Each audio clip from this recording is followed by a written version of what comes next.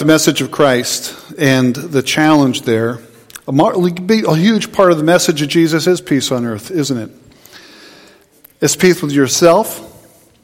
It's peace with God. And then it's also peace with others as the gospel works its way out and as the gospel flows through and impacts people's lives. Guys, thank you for being with us and doing that. Well, as Connor mentioned, it is fun to see a bunch of different sweaters. So, as I think about the life and I think about who God is, I was talking with someone this morning, and we're going to go into Genesis and walking through Genesis and looking at Genesis beginning in the new year. And I was talking to someone about it. And in chapter 1, it says, let us create man in our image. And God is saying he's going to create mankind in his image. It says, and in his image, he created us. And we're created in the image of God. And I have to tell you, I don't think God is always stiff and serious. And you look around creation, and you see things that are rather funny and entertaining, but also you look at people. And mischief and humor is just part of our DNA and our makeup. Now, Connor was talking about how we've been teasing him, and if you see any pictures of Connor around here today, it's not my fault because I did not do it today. But as I look up, some of the mischief that Connor's a part of, we have the abominable snowman and we have Buddy sneaking out of the baptistry. But he also got me pretty good this week because I have a little extra room in my office, and he snuck Buddy into my office. And as I opened the door, he was there to surprise me, and I finally came out, and he's at his desk just spilling a gut. So mischief is kind of fun, and mischief is a really good thing, and laughter is really good. And you look around our world, and God creates laughter, and he creates fun. So I think it's great for us also in the context and the flow of life to also have fun. So I'm glad you all participated and entered into fun and enjoyment, because I think also that's part of worshiping our Lord. I do wonder if when we get to heaven, if there will be comedy clubs in heaven. I got to be honest, I got to say that, Now, the good news is we'll be able to go to that comedy club and we won't have to worry about the material we'll hear. But God created humor. He created us in his image. And so I think that's kind of fun to realize, you see, I'm using that word. I think it's kind of great and wonderful to see that God, I think, created us to have fun, to laugh, and to know joy. And so it's great stuff. Well, this morning we want to continue in our conversation with the prequels, and we're going to go to a prequel that's right before. And I want us to look at Mary and Joseph this morning. And so we're going to look at the prequels that impact who they are and some of the ways that it impacted Jesus. And there's a final verse we're going to look at today that I think that I looked at that and something jumped out to me as I looked at that this past week that I hadn't really noticed before that I'll touch on that I think is really kind of cool and connected to the prequel component. But before we jump into it, let's have a word of prayer if we can do that. Father, I just thank you for the time you've given us this morning to spend time in your word. Father, to just learn from you, but Father, also to look at the individuals that have preceded Jesus. And Father, some of the examples that we learn from them and the things of life that we can pull from. And Father, I think particular of Mary and Joseph and some significant things that are going on there that we can just pull from, for which I'm grateful for. Father, just ask you would guide our time this morning as we look at your word. We ask this in Jesus' precious name. Amen. So a few things here to look at this morning, and let me deal with the first one as far as the first of the prequels for Mary and Joseph are concerned. Perception is not always reality. It just is not always reality. And I'm going to pick on a couple of the areas of Mary and Joseph. Let's go to Luke chapter 1, verses 26 to 38. Luke chapter 1, 26 to 38. It says in the 6th month, and talking about Elizabeth, her pregnancy, the angel Gabriel was sent by God to a town in Galilee called Nazareth. And we know where this is going, to a virgin engaged to a man named Joseph of the house of David. The virgin's name was Mary. And the angel came to her and said, "Greetings, favored woman, the Lord is with you." And we see this, but she was deeply troubled by this statement, wondering what kind of greeting this could be. And if you kind of look at that passage in Luke, and you won't turn to it here, but when you see the angel appear to Zechariah up in chapter 1, verses 11 and 12, and I'll just read that from what I have here. It says, the angel Lord appeared to him standing to the right of the altar of incense. It says, and when Zechariah saw him, he was terrified and overcome with fear. And then we come to this verse here where Mary looks at this and says, and Mary was troubled because she, by this whole thing, you're highly favored. We look at the language and we say, this is kind of wonderful language. Why would you be troubled? I think part of the reason you're troubled is because all of a sudden an angel is standing in front of you. He is saying stuff and you're kind of somewhat freaking out. And I got to be honest with you. If an angel showed up and had a conversation with me, I think I would be freaking out and troubled, and wouldn't really matter what he could be saying something amazingly wonderful, and I'd probably be troubled because the whole circumstance and the situation would be freaking me out. I have a hunch you might also be the same way. Just like I was not expecting Buddy to greet me when I walked in the door. I have a hunch that if an angel shows up and greets you, you may not be expecting the angel to greet you, and you're going to have a similar response. But it continues. It says, then the angel told her, do not be afraid, Mary, for you have found favor with God. Now listen. You will conceive and give birth to a son, and you will name him Jesus. He will be great and will be called the Son of the Most High, and the Lord God will give him the throne of his father David, and he will reign over the house of Jacob forever, and his kingdom will have no end. Again, this is kind of an intense statement because his kingdom will have no end. We look at the reigns and kings and all that kind of stuff and queens, and they all come to an end. Everyone in England is waiting in anticipation for when the Queen will die.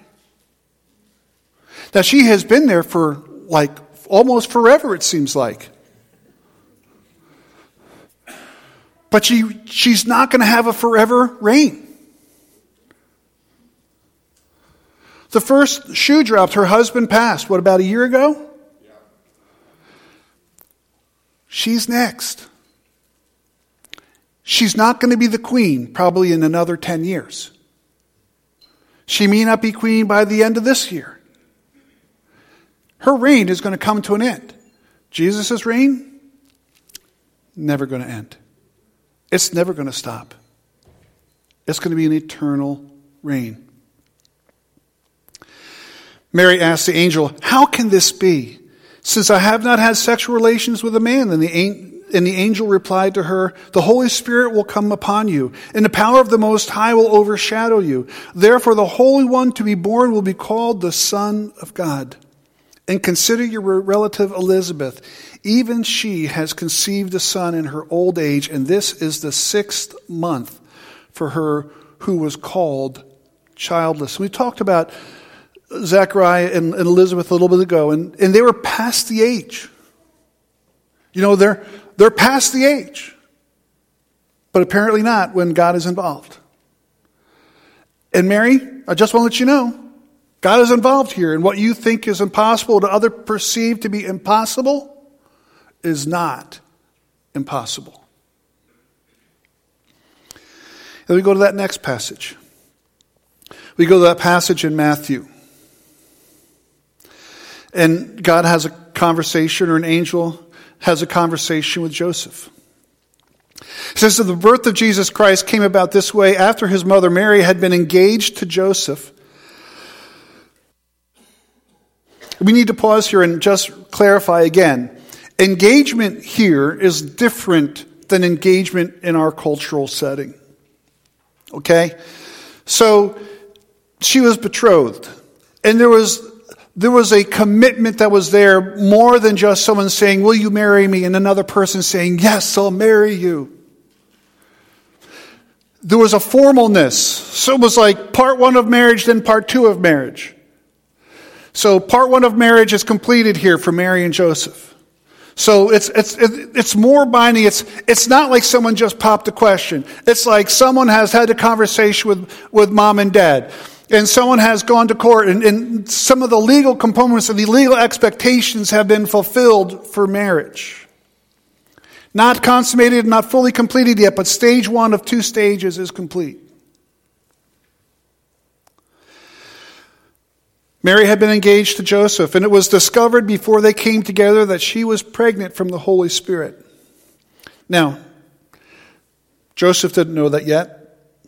So her husband Joseph, being a righteous man and not wanting to disgrace her publicly, because from his framework of mind probably there's already enough disgrace that was present for her, and as he would quietly divorce her or annul the relationship that was supposed to take, as things would progress, people would discover in time, and so it didn't feel like he needed to add more to the process of what's going on.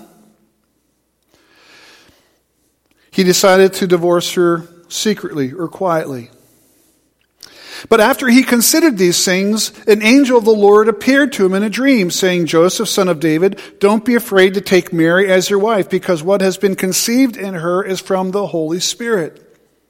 She will give birth to a son, and you are to name him Jesus, because he will save his people from their sins. Now all this took place to fulfill what was spoken by the Lord through the prophet. See, the virgin will become pregnant and give birth to a son, and they will name him Emmanuel, which is translated, God is with us. When Joseph woke up, he did as the Lord's angel had commanded him. He married her, but did not have sexual relations with her until she gave birth to a son, and he named him Jesus. Now, perception is not always reality.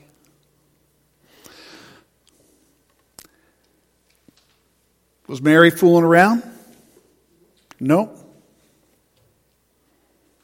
But will the tongues wag and will insinuation be laid at her feet? Absolutely. Was Joseph fooling around? No. But now that he chose to marry her instead of putting her away quietly, will tongues wag and people suggest and say things and insinuate things? Absolutely. And it won't just be for the now.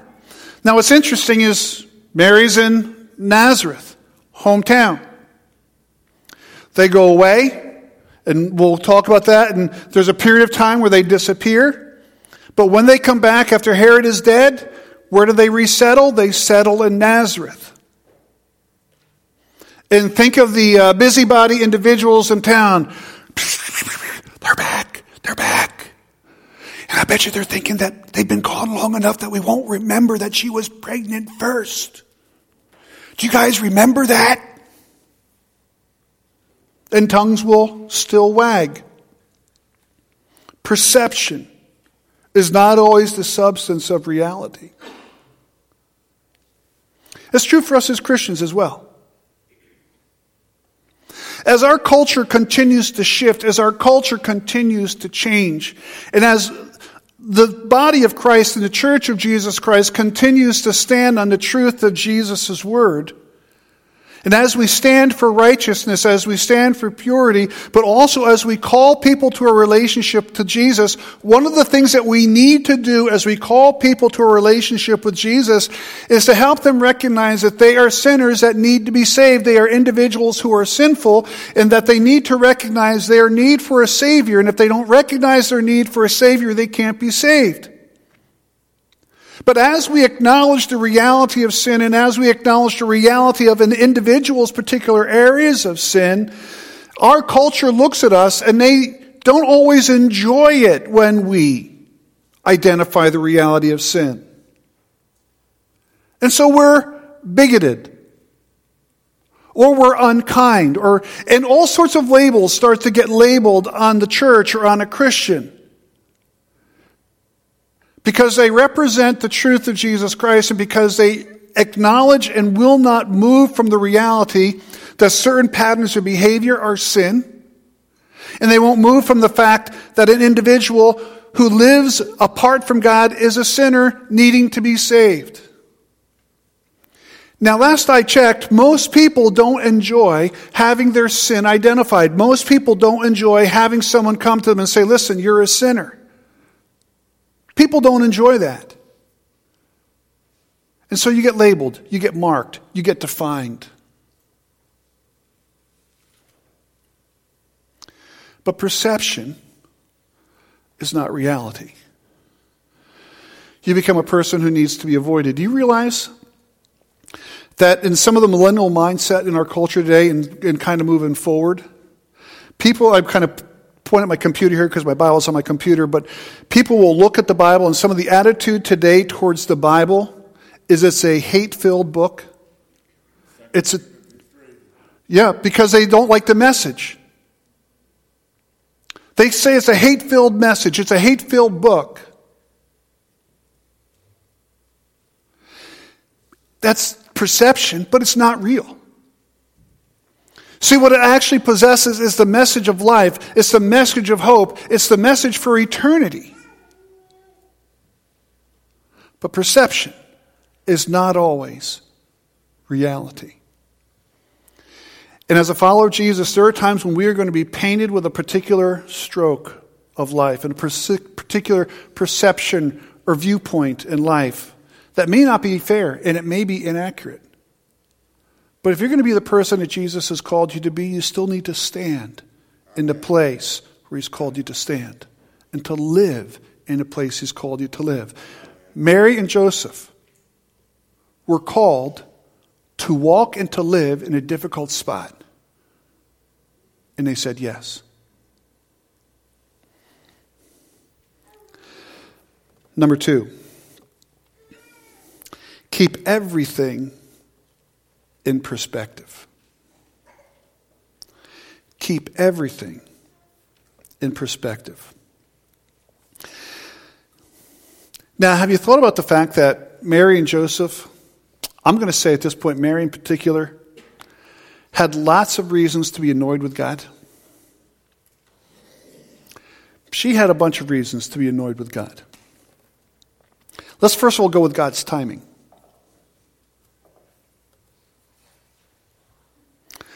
God, I'm engaged. We got to get married.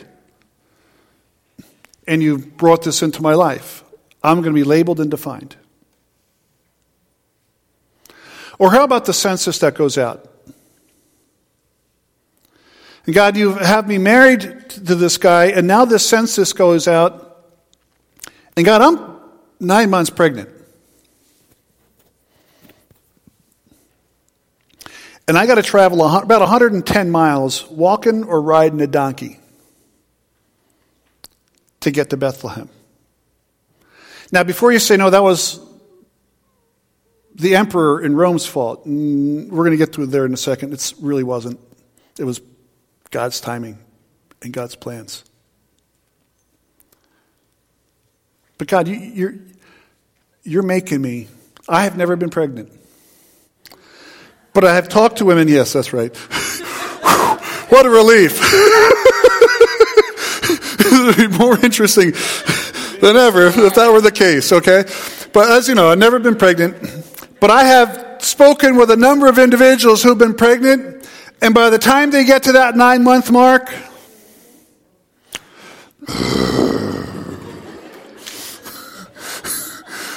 don't talk to me. Give me space. Don't make life difficult. Don't even look at me. 9 months. And God, you're making me take, by foot and by donkey, 110-mile hike. God, I really don't enjoy doing it when I'm perfectly fine. But at 9 months? Really? How about this? God, couldn't you have at least booked us a room for the birth class in advance? You're going to stick us in a stable. Now, we thoroughly understand this in our culture today. If you were to go to a local hospital at the birthing room, you would notice this. They have cow manure in a corner. They have a pile of straw that the ladies will lay on. And it's in a wonderfully sanitary environment for optimal delivery opportunity. Not even close. You know, our ladies that are thinking childhood, nah, if that's where you're going to send me, honey, you're in trouble. Not going to happen. No. Totally different world. Now, I've told you guys this before as well.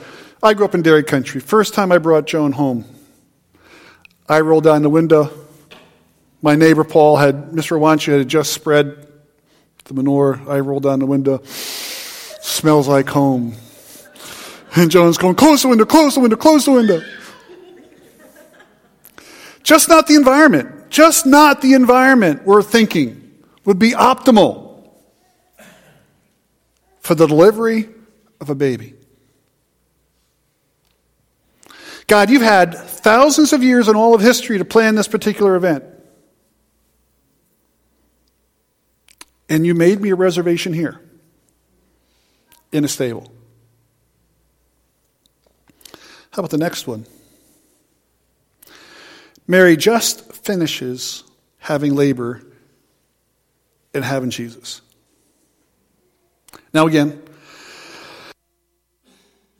I have not been in a delivery room, but my understanding is it's kind of draining, grueling, and while it's a wonderful event, my understanding is that most women are not ready to entertain company. Particularly a crowd of strangers.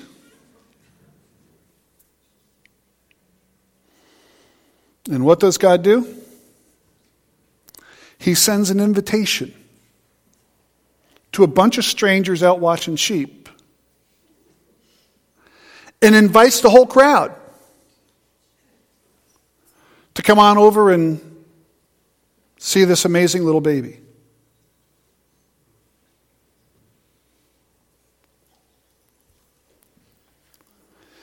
Keep everything in perspective. So we have reasons for which we can get angry and reasons for which we can be annoyed, and we can kind of look at things and we can start creating our list of issues with God and grudges with God. Have you ever heard someone say, when I get to heaven, I'm going to have a conversation with God?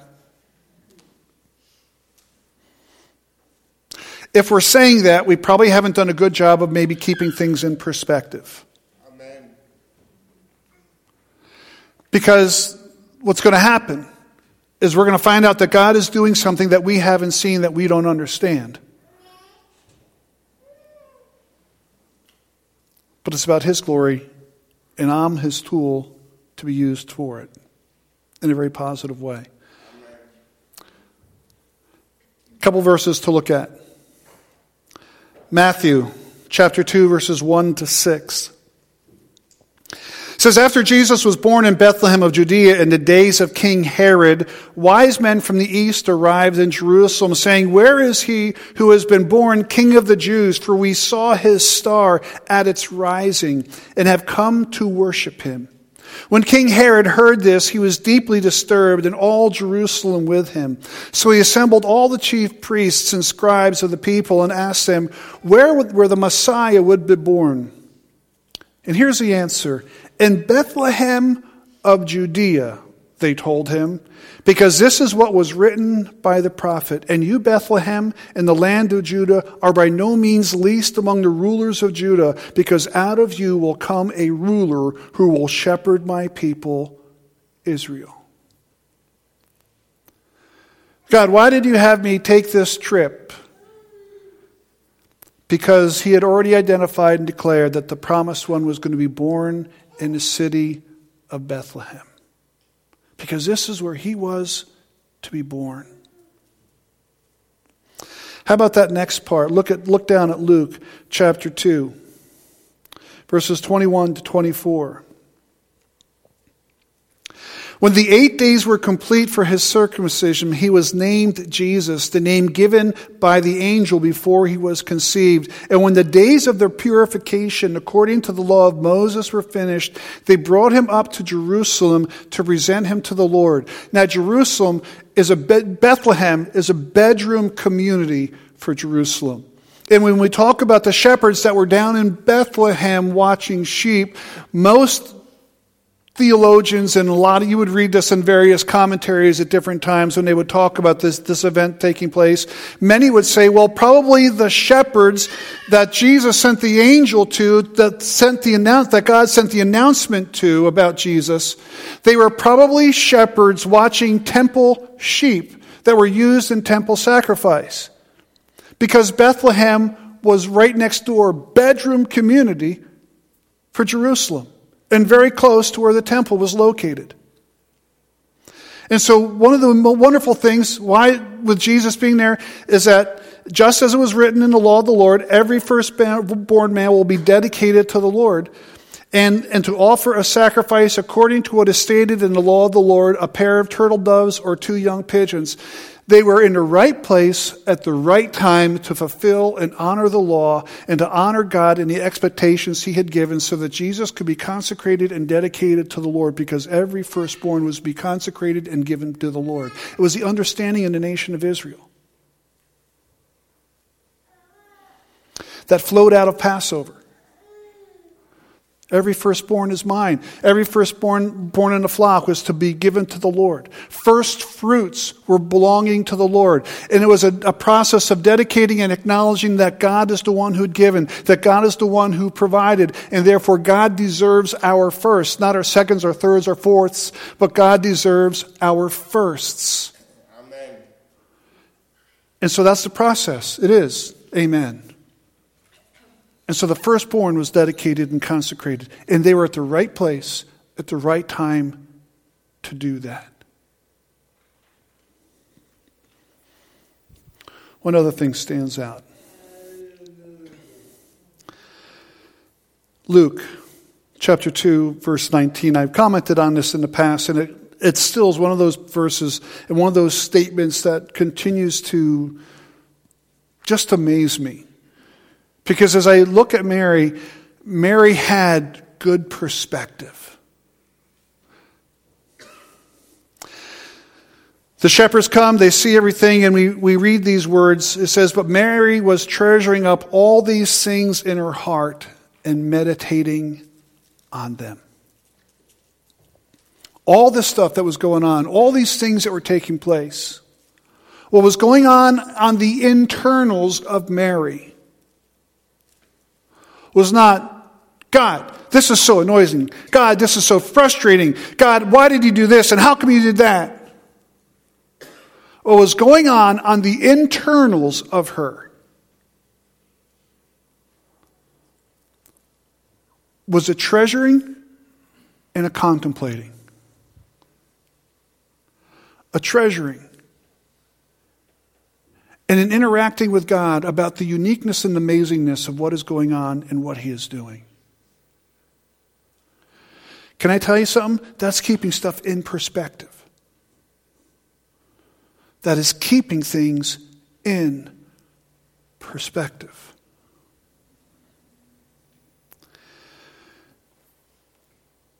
We look at our lives and we ask ourselves about the hard things and hard challenges that face us. I appreciated your celebration, and amen to that. You have been dealt a hard hand. And as we talked about that, he said, amen. I'm not going to be angry at God. I'm going to celebrate him and rejoice in him.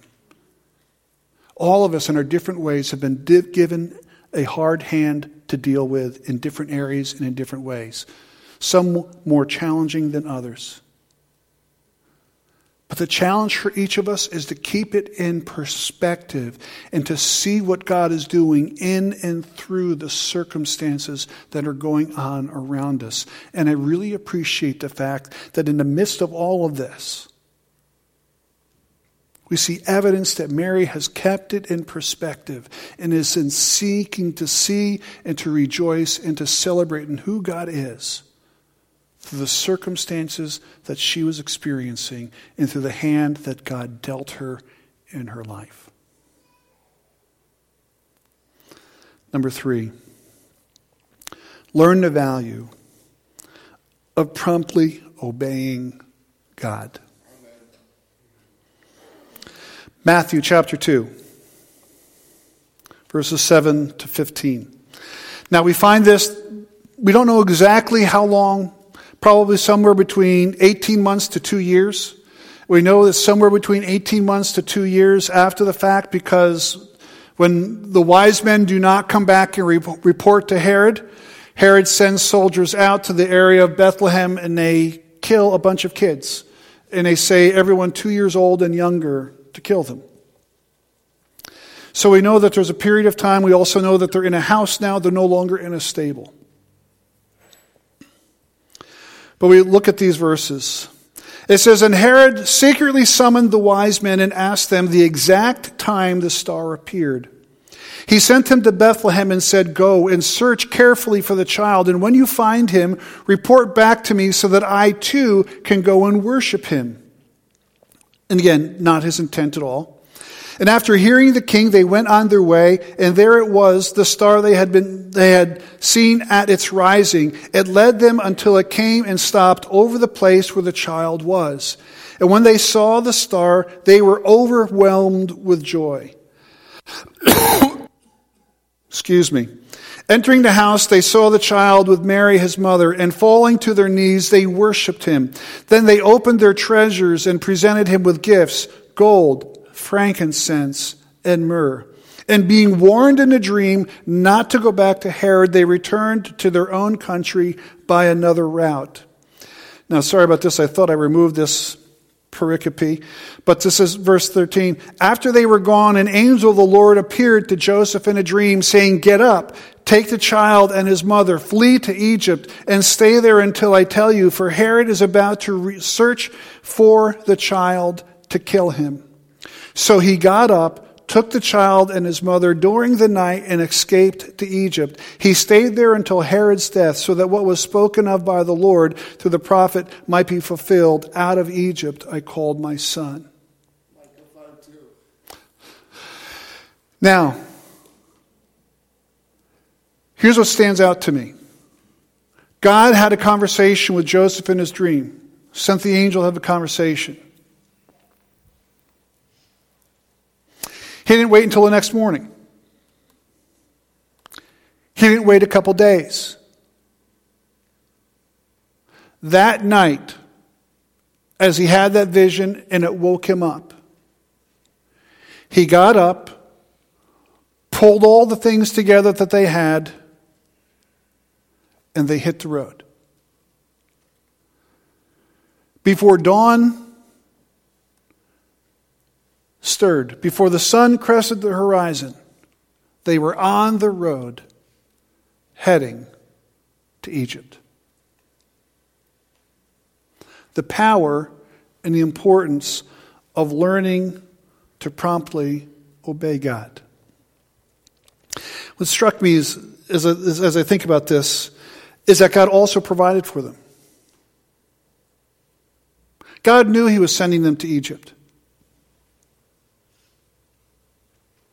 And again, the prophecy was, out of Egypt I have called my son, hearkening back to the nation of Israel coming out of Egypt. But what did God do in preparation for them to be able to go to Egypt, travel to Egypt, and stay there for a period of time until Herod died? Well, they had a number of wise men show up and bestow upon them all sorts of wealth, so that the trip in a time there was financed by God for them to flee and be cared for. Why? Because the wise men came carrying gold, frankincense, and myrrh. Gold and then other items to trade or sell so that they would be cared for. It's amazing to me, but the power and the significance of immediate obedience. Had a youth pastor in Minnesota. Craig is his name. I remember him preaching one Sunday for me, and as he was preaching, he talked about the 10-second rule. Now, this is years ago. And so here I stand still remembering the 10-second rule. I might have mentioned it to you before. But the 10-second rule is easy. You have 10 seconds to choose to do the right thing. You have 10 seconds, typically, to choose to either listen to what God is saying to you, to honor what He is prodding you to do, or to say no. The 10-second rule. And as I have thought about this over the years, I think it's probably very accurate. It's not usually a huge gap of time that we contemplate and we chew on the decisions we make and the choices we make to do something. It's often just a very small window of time. The 10-second rule. I'm not sure Joseph took 10 seconds. I got the sense that Joseph took about 5 seconds, maybe less. Enough time to do this. And then to turn to Mary and say, Mary, we got to get going. Let's get our things together. Let's bundle up Jesus, put our clothes together. We got to get out of here. God just gave me a vision, and He said, go. And you know what's interesting? God didn't give all the details, just enough. Go. Learn obedience. Now here's the thing that I mentioned in the beginning that stood out to me. It's in Isaiah. It's that passage that we read earlier, we saw quoted earlier. Look at verse 14. It says, therefore the Lord Himself will give you a sign. See, the virgin will conceive, have a son, and name him Emmanuel. But this was also in the context of a larger conversation. And I have read it before, but this past week as I was reading, it just jumped out to me in a way that I guess I hadn't noticed before. But look at verse 15, because it's talking about Jesus. It says, by the time He learns to reject what is bad and to choose what is good, He will be eating curds and honey.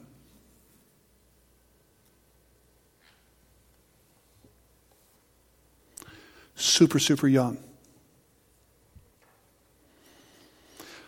When do you shift from breastfeeding to starting to feed other things? Honey and curds to encourage them to start eating normal food? Really young. And what's amazing to me is that somewhere in that process, right in the midst of that time, Jesus was understanding and choosing righteousness over sin.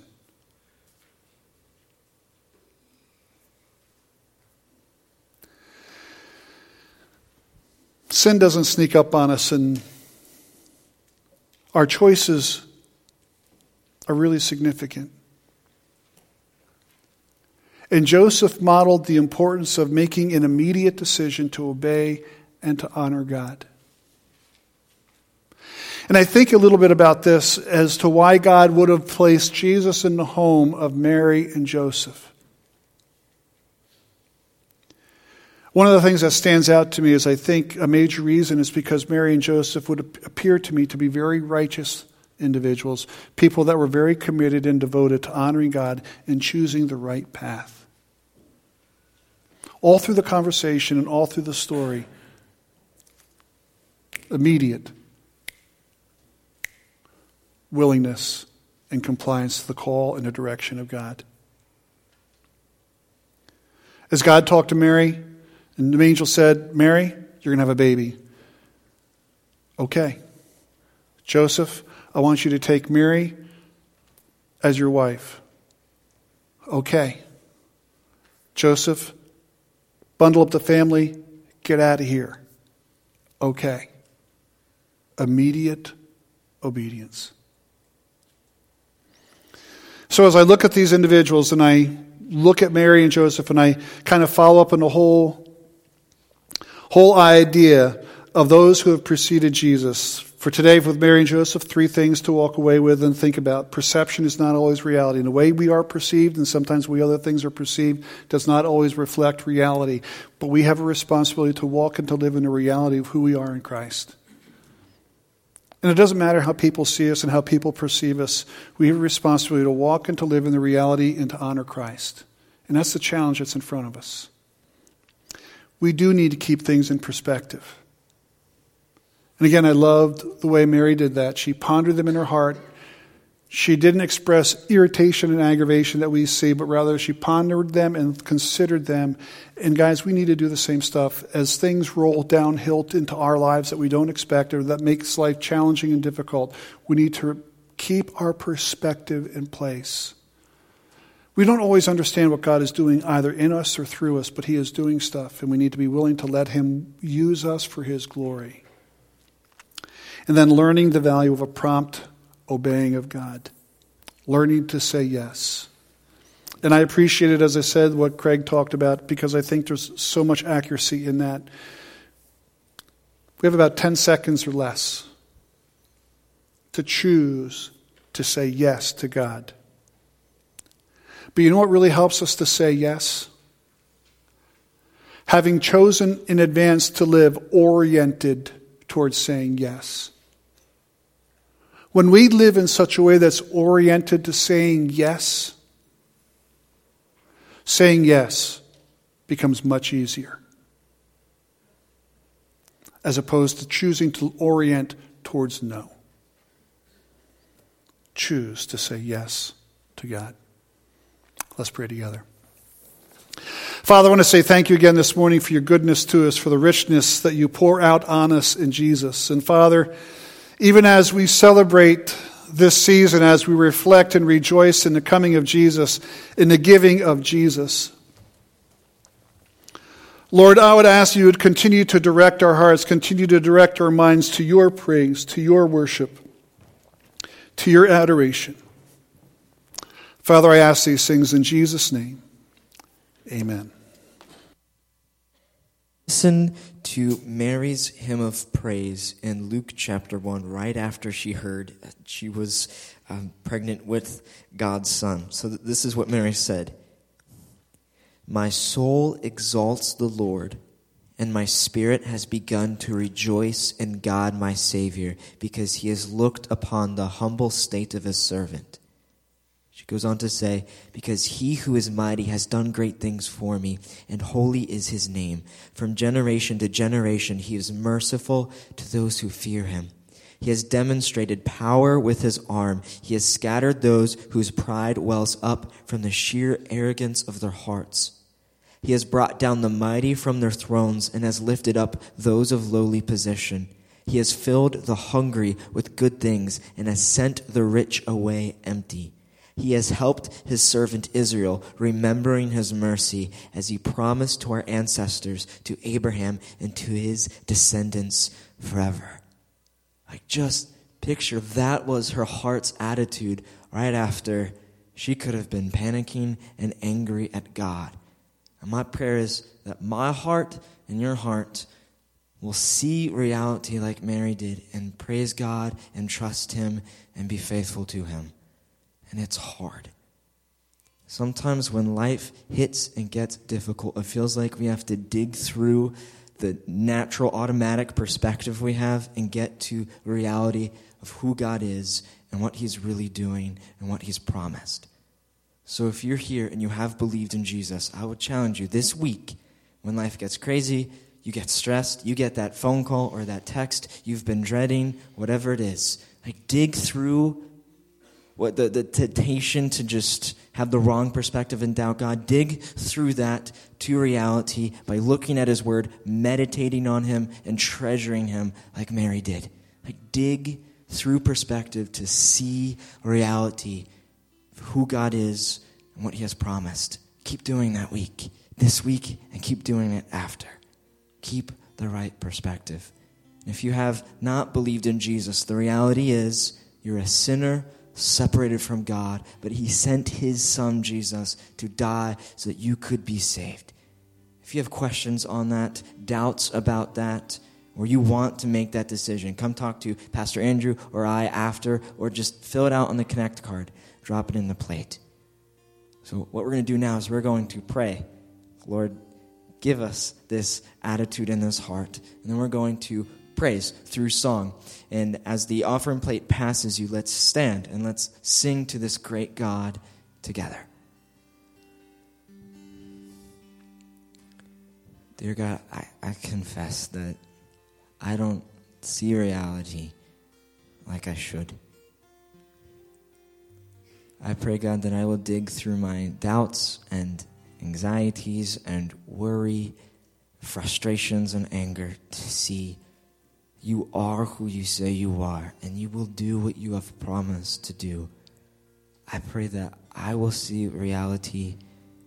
I pray for every single believer here. They'll trust you and they'll be faithful. And I pray, God, for those that don't know you here this morning, be working in their hearts so that they will see the reality of eternity, that they will be standing before you one day. Work in their hearts. Thank you. Help us to treasure you. And I pray you will bless this offering so that other people over New Jersey, the country, the world will see reality. Thank you, God.